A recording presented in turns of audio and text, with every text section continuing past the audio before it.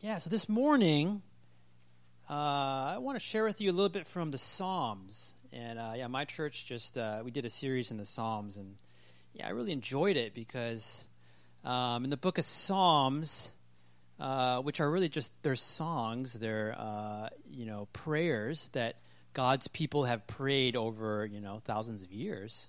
The Psalms really engage all of your emotions. Right? It's not just your head, it's your emotions. And if you read all the Psalms, you'll see every kind of emotion. Right? You'll see joy and thanksgiving.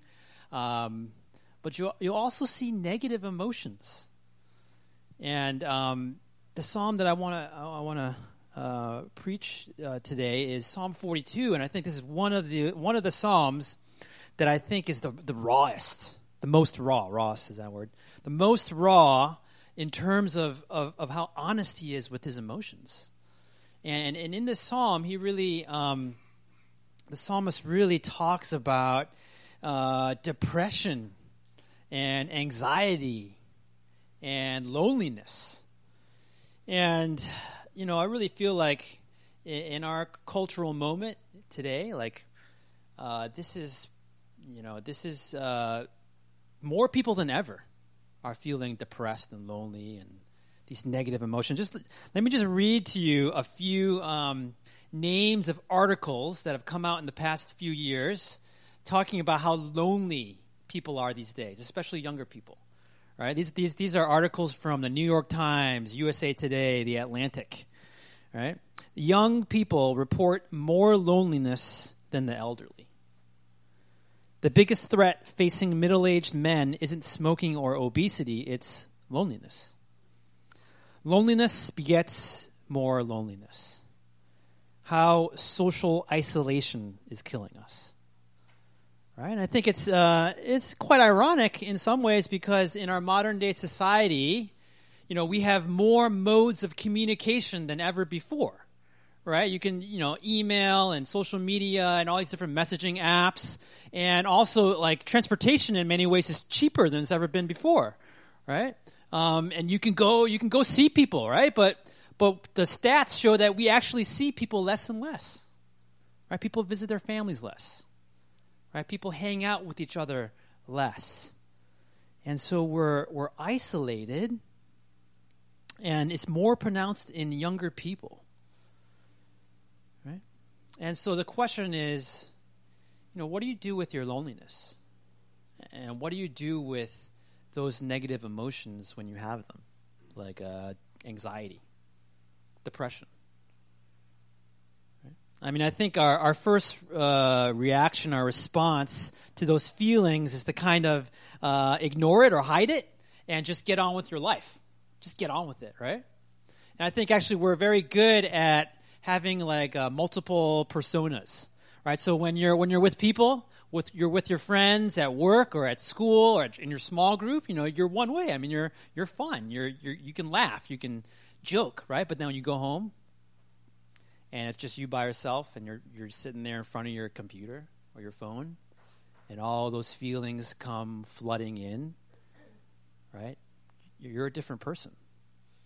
But next day you just kind of switch it back on again. You just ignore it, right? So what do we do with those emotions? I mean, thankfully the Bible is not silent. It doesn't say ignore them, right? And here in this psalm, we're going to see how we can pray through those emotions, right? So let's go ahead and read. Let's look at Psalm 42. And we'll read this. I'll read this. This is the ESV. Follow along, please, in your own Bibles. Psalm 42. As a deer pants for flowing streams, so pants my soul for you, O God. My soul thirsts for God, for the living God. When shall I come and appear before God? My tears have been my food day and night, while they say to me all the day long, where is your God? These things I remember as I pour out my soul, how I would go with the throng and lead them in procession to the house of God, with glad shouts and songs of praise, a multitude keeping festival. Why are you cast down, O my soul? Why are you in turmoil within me? Hope in God, for I shall again praise him, my salvation and my God. My soul is cast down within me, therefore I remember you from the land of Jordan and of Hermon, from Mount Mizar. Deep calls to deep at the roar of your waterfalls. All your breakers and your waves have gone over me. By day the Lord commands his steadfast love, and at night his song is with me, a prayer to the God of my life. I say to God, my rock, why have you forgotten me? Why do I go mourning because of the oppression of the enemy? As with a deadly wound in my bones, my adversaries taunt me, while they say to me all the day long, where is your God? Why are you cast down, O my soul? And why are you in turmoil within me? Hope in God, for I shall again praise him, my salvation and my God. Let's pray one more time. God, Lord, we just want to thank you once again for gathering us here this morning. And Lord, as we sit under your word, God, would you speak to us? Lord, we just want to just confess and believe that your word is powerful and that it has the power to change us. And so, God, as we hear your word, would you open our hearts? Would you help us to be attentive? Would we be prayerfully listening to your voice and what you might be saying to each one of us this afternoon? And we praise in Jesus' name. Amen. All right, so what do you do with those negative emotions? Okay? First thing we see here in this psalm, the first step when you have those negative emotions is this. Name your emotions. Name them. The psalmist here, man, he just lets it all hang out. Right? He doesn't hold anything back. If you really pay attention here, he's raw, he's honest. Right? He pours out some negative emotions here. Right? I mean, if anyone tells you that, what Christians are supposed to do when you have negative emotions is just to kind of like just put on a happy face and say, praise Jesus. Right? Like, you just haven't read the Bible. All right? The Bible is full of laments. Actually, a bunch of the Psalms are very negative sounding. They're just honest overflows of negative feelings to God. And so we see here that the psalmist names his emotions. Well, who is the psalmist here? Well, the psalmist here, it says in the subscription there, or the superscription, that he is a son of Korah. And so these people, the sons of Korah, they were like the worship leaders. Like essentially like, our brother and sister here who led worship. This is them. They're writing, he was writing this song, this prayer. And you can tell even just from reading this that this is a worship leader because look at verse 4. He remembers about how he would go with the throng and lead them in procession to the house of God with glad shouts and songs of praise. So this is a worship leader that's his job. He leads worship, right? And we find the psalmist here, he's at a low place in his life. We don't know all the details of what he was actually going through, but we see that in verse 6, he currently finds himself at the land of Jordan and of Hermon from Mount Mizar. And that's significant because if you look that place up, what you know about it is it's very far away from the temple in Jerusalem. So in the Old Testament, there was, God literally dwelled in the Holy of Holies in the temple, and all the worship leaders would, lead worship around the temple. Right, that's where he does his thing, right? And he finds himself really far away, and literally he's far away from God's presence, right? Because God's presence was in the temple. And we also see what else is happening here. People are attacking him. They're ridiculing him. Look at verse 3 and also verse 10. People are saying, he says, my adversaries, they taunt me. Where is your God? Where's your God now? So how are these circumstances, how do they make him feel? Well, like I said, he doesn't just kind of like glaze over it and say, I'm fine. You know how it is, like, someone asks you, how are you doing? And your week was like literally the worst week ever. And like, you're totally depressed and you're just like, oh, I'm fine. Right? Just put on, I'm fine, right? No, he doesn't do that. He pours himself out very honestly. Look at verse 1. Okay, look at verse 1 and 2. He says, as a deer pants for flowing streams, so pants my soul for you. My soul thirsts for God, for the living God. Now, you may have heard this verse before. It's kind of a well-known verse. And this is just a good example of making sure you understand the context. Because when you read that, it sounds like a very spiritual thing, right? Like, oh yeah, I love God. I want to know you more. I want to, I pant for you, right? But that's not exactly what he's saying. What he's saying is, I am really thirsty for you, God, because I'm dry. Because I feel all dried up. I mean, look at the next verse. He says, when shall I come and appear before God? My tears have been my food day and night.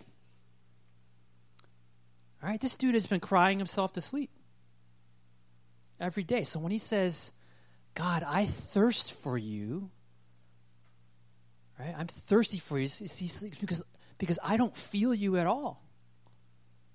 I long for your presence because I feel thirsty and dry, like a desert. And then look at verse 5. He says, "O my soul, why are you in turmoil within me?" Right? When he looks at his soul, when he looks at himself, all he feels is just turmoil. Right? Have you ever had that feeling where you feel sick to your stomach, but you're fine. There's nothing wrong with your body, but you literally feel sick to your stomach, like throwing up or something, or just there's a knot in there, right? And it's because of your circumstances. It's maybe because there's some kind of conflict in your life, someone who is unhappy with you, or something going on, some emotion. That's what he sees with himself. He's sick to his stomach. And then look at this image in verse 7 here, okay? He says, "Deep calls to deep at the roar of your waterfalls. All your breakers and your waves have gone over me." And I was when I was studying for this passage, I was like, what the heck does that mean? I studied it, I read several commentaries, and what the scholars all say is this image is not, once again, it's not a positive thing. I remember when I was a youth pastor, I think I saw a youth T-shirt that had this verse on it, deep calls out to deep, as something something positive. But once again, that's not exactly what he's saying. It's not a positive thing. What he's saying is he's picturing two waterfalls, right? Picture two giant waterfalls, and the waters are cascading down those waterfalls. And so each waterfall is calling out to each other, deep to deep, at the roar of your waterfalls. And then he says, all your breakers and your waves have gone over me. And the breakers are, I also have to look that up, right? It means a heavy sea wave that breaks into white foam on the shore or a shoal, right? So waves that are crashing on the ocean and crashing on a rock. And so what he's really saying is this. He's I feel like I am just being pounded right now. I feel there's two waterfalls, right? And the water is flooding down into this valley, and I am in that valley, right? And these waves are just breaking over me, and I feel like I'm getting drowned. So put it all together. What is this guy saying he's feeling? He says, I feel spiritually dry and parched. I feel cut off from God's presence. At the same time, I feel like I'm getting crushed. I feel like I'm getting pounded, drowned, overwhelmed. Listen, the first step in dealing with negative emotions is not to stuff them, is to name them, is to say it out loud. Right? I mean, to say to God, I feel like I'm being pounded right now. Maybe you just need to cry. Right? I mean, I think what this is saying here, the Bible tells us here is that if you feel these feelings, maybe you feel them even right now. Maybe this week you felt that a lot, right? If you feel those feelings, it's not unusual. Even if you're a devoted Christian. Dude, this is a worship leader. This is a worship leader saying these things. Right? If you feel those feelings, actually, you know what? It's expected to feel those feelings. This is a genuine Christian. You know that because he's thirsting for God, right? So he's got the Holy Spirit in him, moving him to thirst for God, and yet he still feels these things. I mean, if you look at Romans 8 says that until Jesus returns, all creation is groaning, right? Because this world is still broken, right? We have redemption, but we also live in the brokenness of this world. And in fact, in Romans 8 says the Holy Spirit intercedes for us with groans too deep for words. So, to have those feelings doesn't mean you're weak. It means that you're human. And, maybe someone told you along the way, if you cry, you're weak. It's a sign of weakness. But you know what? I think to not cry when you have those emotions is more weak. Because you're too weak to let go of that facade. You're too weak to say that you're weak. You'd rather pretend that you're strong. It's not weak to sometimes to cry and to let out your emotions. When's the last time you actually just said out loud how you feel? To God. I mean, that's what he's doing here. He's letting it out to God. He's naming them very honestly to God. I think I'm a stereotypical guy in that I'm not good at expressing emotions. It makes me uncomfortable, right? It just makes me uncomfortable.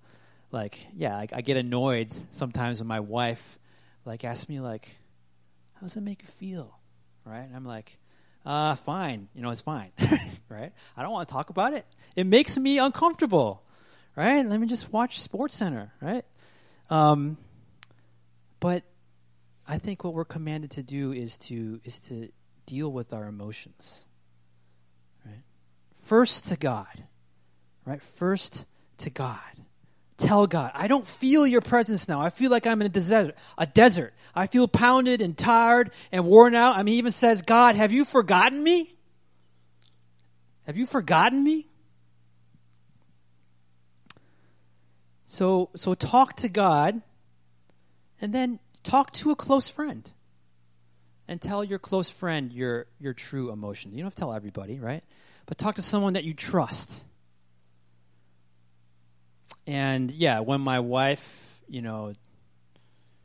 asks me how I'm feeling, and it takes me a while to do it, and I actually do, but there's like a freedom. I feel freed when I actually just name the stuff that's bothering me. Right? So that's the first step. Don't stuff your emotions. Instead, name them to God, to yourself, and to others. Okay? Secondly, what you need to do is you need to talk to yourself. Okay? Talk to yourself. Now, I'm a self-talker. I don't know if anyone here likes to talk to yourself. I do. And it's kind of embarrassing sometimes because sometimes I just I'll just kind of say some stuff out loud, just random stuff, my thought train will just kind of come out. And when I'm at home, my wife will be like, what? what was that? And I hate it because then she also wants to know why I said that, and it's in the middle of this weird thought train, and I have to explain everything, and I'm like, just forget it, right? So I sometimes just randomly talk to myself, but look, this psalmist here is actually talking to himself.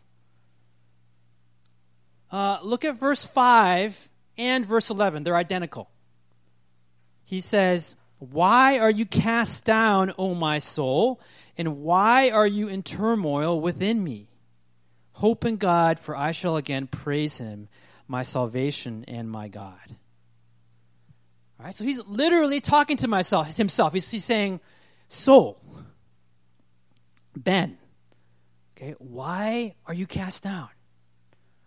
Why are you in turmoil? Right? He's having a dialogue with himself. He says, soul, hope in God.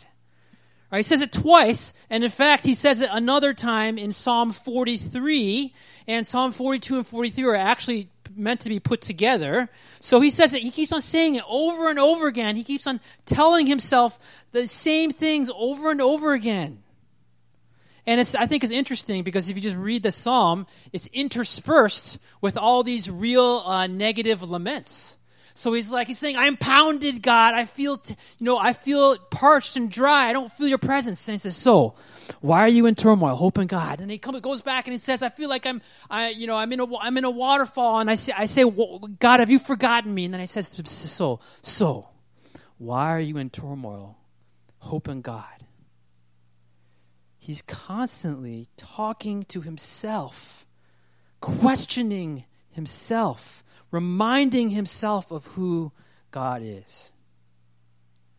Martin Lloyd-Jones, he was this pretty awesome theologian, British theologian. He was actually also a physician.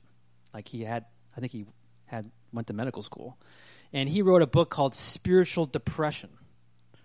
And this is a quote from that book. He says, "The main trouble in this whole matter of spiritual depression is, in a sense, is this, that we allow ourselves to talk to us instead of talking to ourselves. Am I just trying to be deliberately paradoxical? Far from it. This is the very essence of wisdom in this matter. Have you realized that most of your unhappiness in life is due to the fact that you are listening to yourself instead of talking to yourself?" See, this is what we do. This is our default mode. Is you just, every day you live, you just listen to your thoughts. Whatever comes up in your head, and you just listen to them. And you just go with it. Right? Your own thoughts, your own perception, maybe the voices of other people that are prominent in your head. Often they're negative, and all you do is you just listen to yourself. Right? So maybe, there are thoughts of condemnation. Right? You're sitting there and you hear this voice saying, "You're a loser. Why does this always happen to you? Why can't you be more like him or her?" Right? Maybe as you're going along, you have these negative impressions of people around you, of your friends, and you just hear it. That person is like this. That person, the reason he said that or the reason she said that is because of this reason, right? And just you hear these whispering into your ears, and you're not even sure they're true or not, but you just listen to them and you just let them overwhelm you. Maybe you replay things in your head. Something someone said to you, and you just replay it over and over and over again. But how often do you just stop? Just stop all of that and say, "Okay, let me talk to myself here. Let me respond to those voices with truth." Right? Soul, okay? Why are you in turmoil? Hope in God. Hope in God. Listen, for me, I think one way that I experience that sensation of just listening to myself and my thoughts is when I'm just scrolling through social media. Right? Sometimes I'm just looking at my Facebook feed or Instagram or something like that. For me, I'm a pastor. Pastors are just like y'all, right? Like for you, you look at social media and you look at your friends on vacation, or your friends with their boyfriends or girlfriends or their kids, right? Or and you begin to be envious. You know what I do? Right? I look at social media and I look at my pastor friends, and they're talking about like, oh, we had like 18 baptisms this week, right? Or like we just had this awesome like training seminar. I was like, dude, I probably need to have a training seminar, right? Or like, dude, all the people that come to my church are Christians or something like that. And I have these thoughts, right? And sometimes after like just scrolling social media for like an hour, man, I just feel sad. Right? I just feel depressed. And I'm not saying that you shouldn't use social media. Right? I mean, I think that it's a tool and it can be used for good. And, you can, I mean, I feel like I have to use social media because I want to know what my people are doing and thinking about and how I can pray for them better. But listen, if you use social media, just guard your heart. Don't just mindlessly pull it up and then just scroll and just let those thoughts just fill your head. Right? Guard your heart. Your heart is precious. Right? If you feel those negative emotions overwhelming you, just close it. Right? Get out of there. If there's someone you're following and every time you follow them, it just makes you think these negative thoughts and envious thoughts, just stop following them. It's not worth it. Guard your hearts. Listen, social media, I mean, like, before you post whatever you're going to post, just think to yourself, why am I posting this? Is it because I want people just to see me? I want them to praise me, right? I mean, sometimes I take a picture and I want to share it, but I really want to share it with certain people that I love. And no one does this anymore. When's the last time you took a picture and you just messaged it to those 5 people that you really want to see it? Right? Because that's really all that matters. All right, sometimes I come off like an old guy, especially at my church, which is full of like 20-somethings, right? So, I'm not saying don't use social media, right? But just guard your heart. Be intentional about it. Don't just listen to yourself. Talk to yourself. Right? And so how do you talk to yourself? What do you say to yourself? Philippians 4:6, it's a very famous verse. It says, "Do not be anxious about anything, but in everything by prayer and supplication, let your requests be known to God." But, that's a very famous verse. Do you know what Philippians 4:5 says right before it? It says, "The Lord is at hand. Do not be anxious." Right? The Lord is at hand. The Lord is near. When you can make that turn to recognizing, even in your negative thoughts and emotions and circumstances, that God is near, that's when everything turns around. When you realize that God is there, right next to you. And He still is who He is. God is near and God is God. Right? And that's what the psalmist says to himself. He says, "Hope in God, my salvation and my God." God, you are still my salvation. You are still my God. My hope is still in you, even though I feel all these things. And in this psalm, the psalmist calls God by several different names. He says, "You are my salvation. You are my God. You are my rock."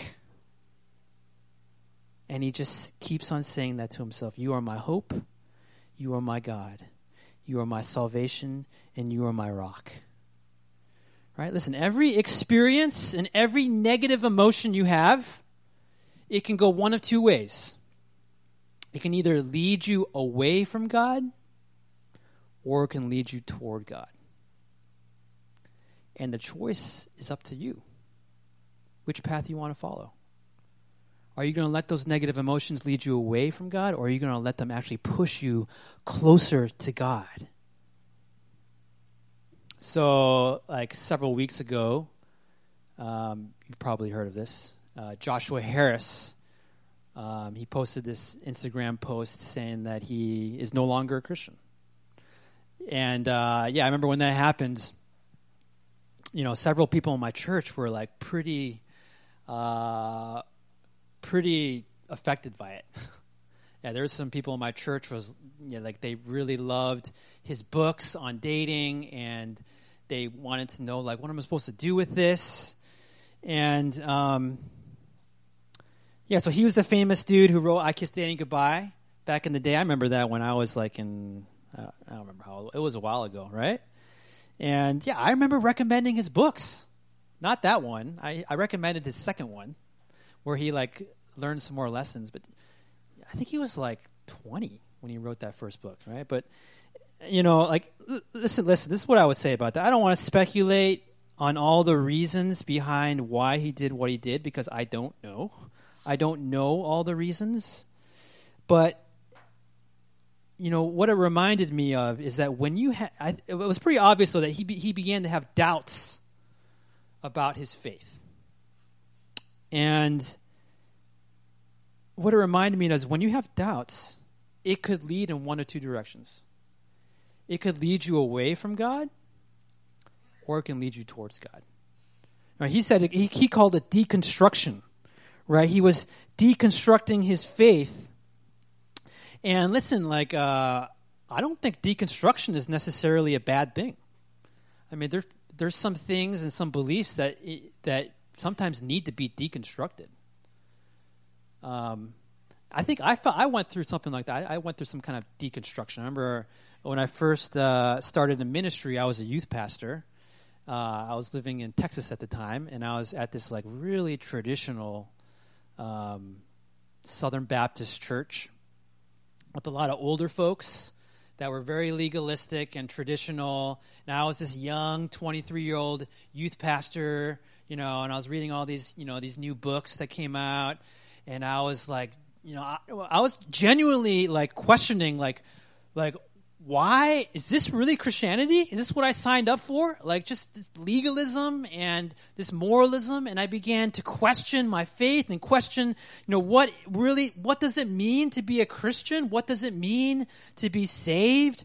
Why did Jesus come to die? And I read everything.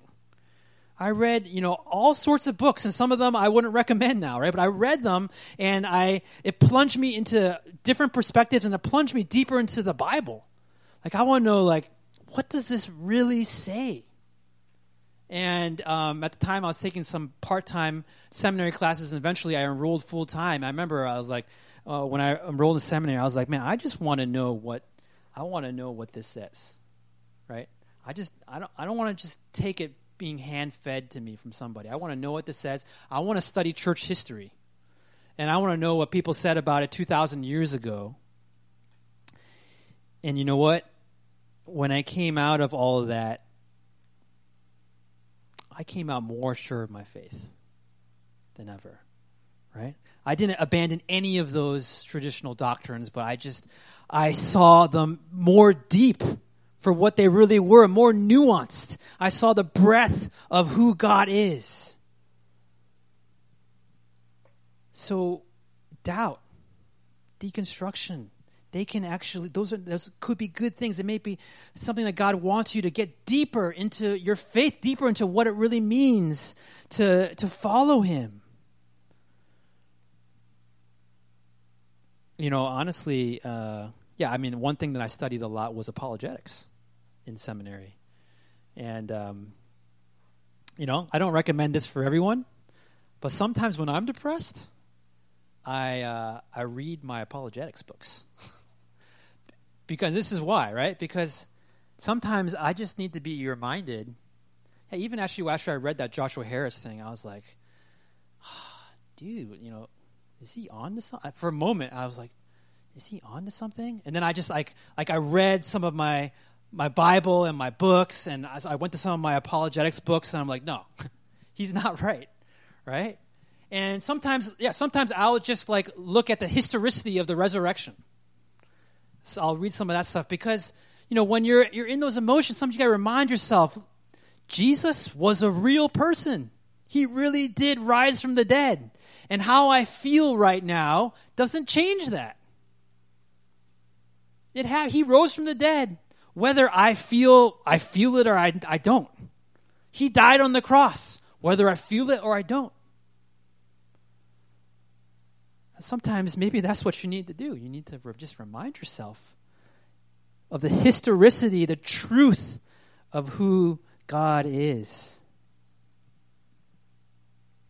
So when you talk to yourself, remind yourself, God is near. God is God. He is true. He is your hope. He says, God, you are hope in God. Right? And when he says hope in God, at the same time he's saying, don't hope in other things. He's saying to himself, where is your hope right now? What are you hoping in?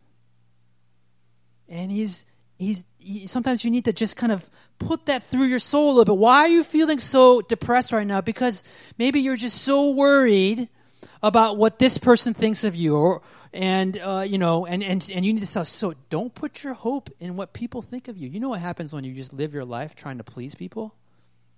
You know where that leads you? It just leads you to slavery. Don't hope in that. Maybe when you look at your soul, you realize you're so worried and depressed because you're so worried about how this test is going to come out or how this situation at work is going to come out. Maybe something beyond your control. And you need to just say to yourself, soul, don't put your hope in your job. Don't put your hope in your career because you know how that turns out. Hope in God. Hope in God. And then you come back to your situation, whatever it is, and your test, your job, right? This conflict, and you say, God, just what am I supposed to do? Right? And just be obedient. Go and study hard on your test. Right? And then just leave it there. Because you're talking to yourself. I mean, honestly, I have to do that with my sermons sometimes. Sometimes, like, I'm running my sermons, and I'm like, dude, this is not good. This is not good. I don't think this is going to convict nobody, right? Like this, I said this like 2 weeks ago. I know their eyes are going to glaze over. Sometimes I have to talk to myself while I'm writing my sermon, be like, Ben, your identity is not based on how good of a preacher you are. Do you remember that? Right? You are a child of God. Just do your best with your sermon and just preach it. Right? Maybe you need to do that with your life. The stuff that you are called to do every week, right? So number one, don't name your emotions. Number two, talk to yourself. And lastly, worship in community. Worship in community.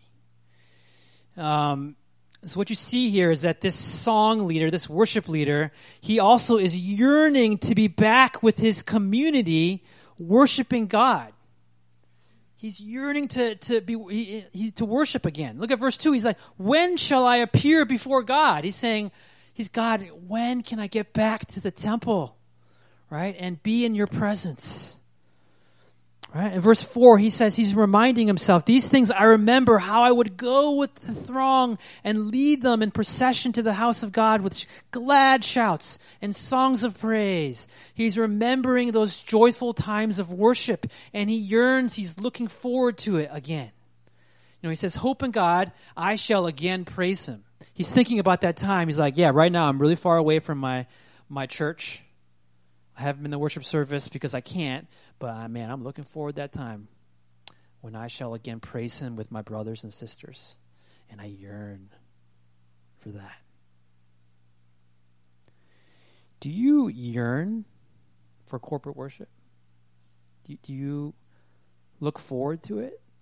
Look, and let's be honest, sometimes you don't, right? Sometimes I don't. Sometimes I don't look forward to going to my small group in my house. Like I'm an introvert, and so it drains me, to be around people. I mean, I enjoy it. I genuinely enjoy it, but it does drain me, so I don't look forward to it.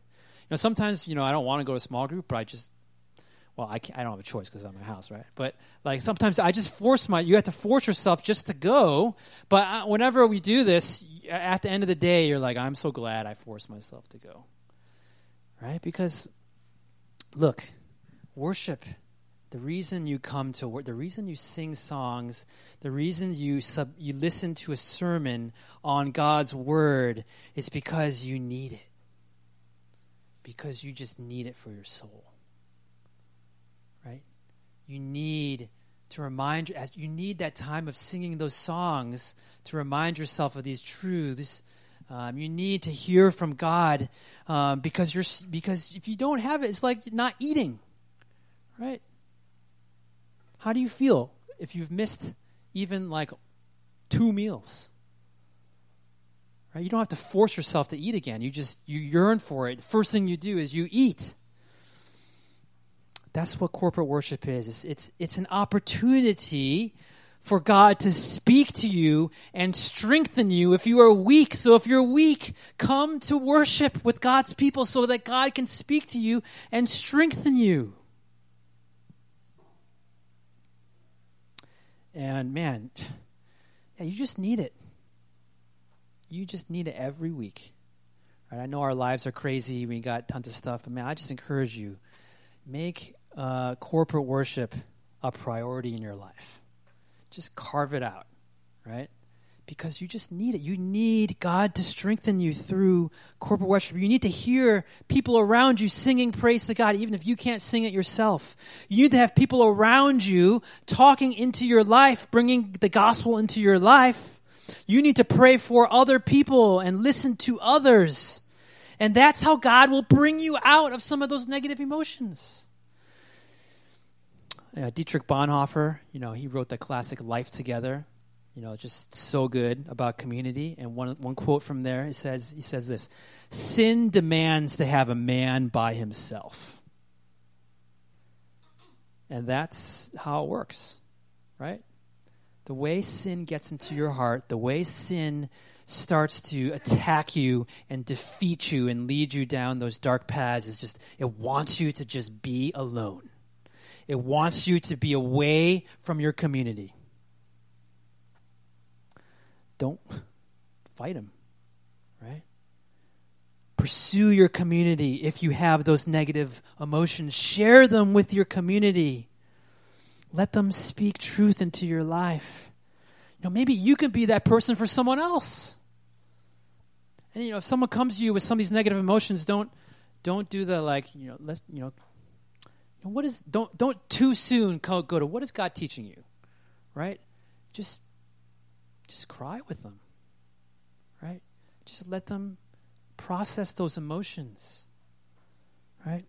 And there does come a time where you want to point them to Jesus and point them to Christ.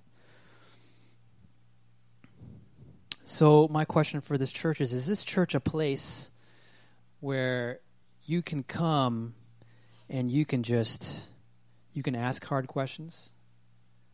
You can bring your doubts. You can bring your depression. You can do that together as brothers and sisters.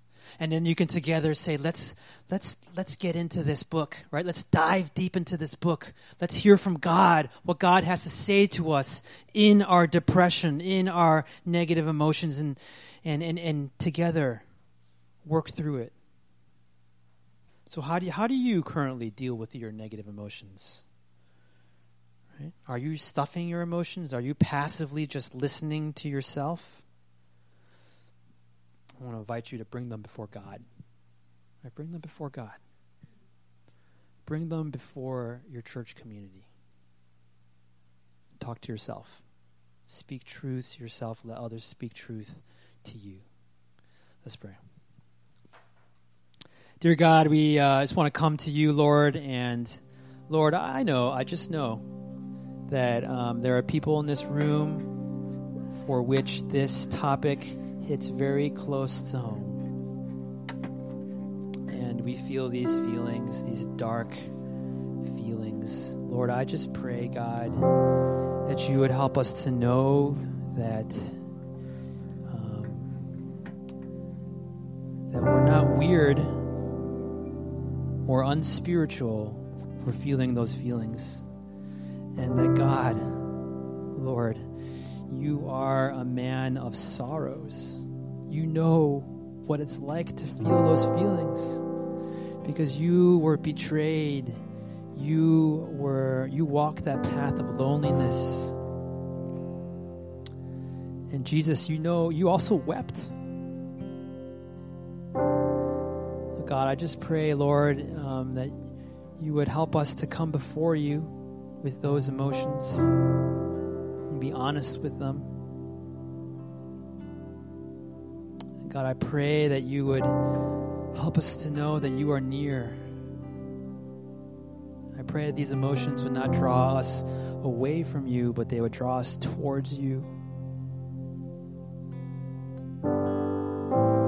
To know your presence. To know that you walk with us in our suffering. God, would you remind us to hope in you? That when we put our hope in these other empty things in our lives, they will disappoint us. Help us to turn from those things. Help us to turn to you. I pray this in your name.